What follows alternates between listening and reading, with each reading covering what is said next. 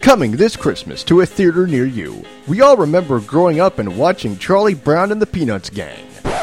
But what happens when Charlie Brown's original voice actor gets 5 years in prison for threatening the life of a sheriff? You have been found guilty by a jury of your peers on the charge of threatening the life of a sheriff. Do you have anything to say for yourself? Good grief. I have no choice but to remand you to custody immediately. Witness the day-to-day tension as America's favorite lovable loser adjusts to life in the big house. Alright, cellmate, today's contraband check. Here's what I got. An AK-47, a Mac 11, a revolver, and a 9mm, all from Aaron Hernandez. I also have 2 bags of reefer, 6 grams of meth, and 7 lines of cocaine.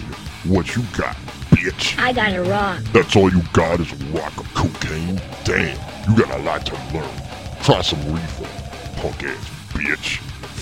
Good grief. This smells like Snoopy's asshole. That means it's fresh weed from California, bitch. Now smoke, or I'll shank you in the shower. Find out what happens when a corrupt prison warden enters the picture. Toss my salad! Good grief. I don't want to toss the warden's salad again.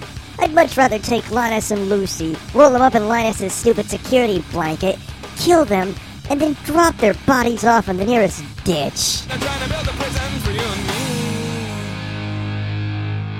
Oh, baby.